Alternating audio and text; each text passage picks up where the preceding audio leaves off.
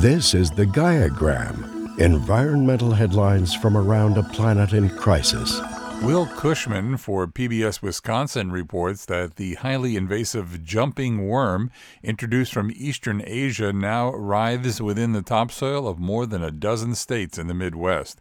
After jumping worms feed their insatiable appetites, they leave behind loose, granular soil, the texture of coffee grounds.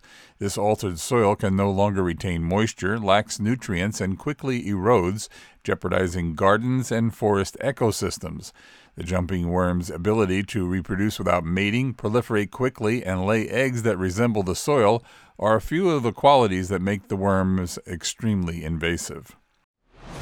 According to a stunning new report in the journal Nature Climate Change, humanity can no longer depend on the world's largest tropical forest to help absorb human-made carbon pollution.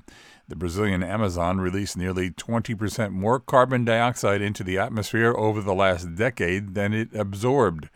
Terrestrial ecosystems worldwide have been a crucial ally as the world struggles to curb CO2 emissions, which topped 40 billion tons in 2019. A new study published in April reports that nearly all of the world's glaciers are losing mass and at an accelerated pace that could impact future projections for ice loss. The study in the science journal Nature provides one of the most wide-ranging overviews yet of ice mass loss from about 220,000 glaciers from around the world, a major source of sea level rise.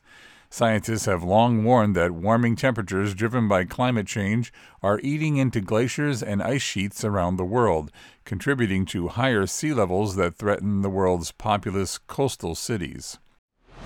The Southwest has grown hotter and drier during the past decade, and new climate data from the federal government shows these changes have been dramatic, shifting the long-term averages that represent the region's normal.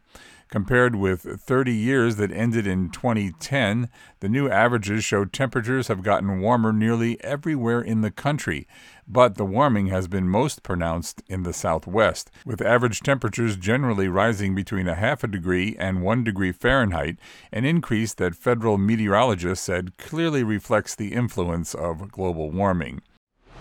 While most states pursue ways to boost renewable energy, Wyoming is doing the opposite, with a new program aimed at propping up the dwindling coal industry by suing other states that block exports of Wyoming coal and cause Wyoming coal-fired power plants to shut down.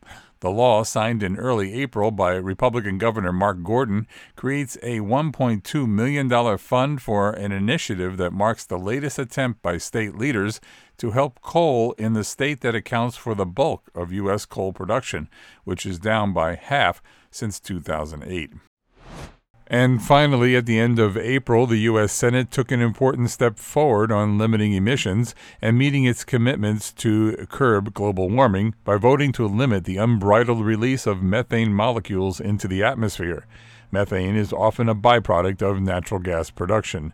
The standards alone won't be sufficient to meet President Joe Biden's pledge to slash greenhouse gas emissions by 50 to 52% by 2030, but it represents an important step toward meeting that commitment, given that methane is increasingly seen as a driver of climate change.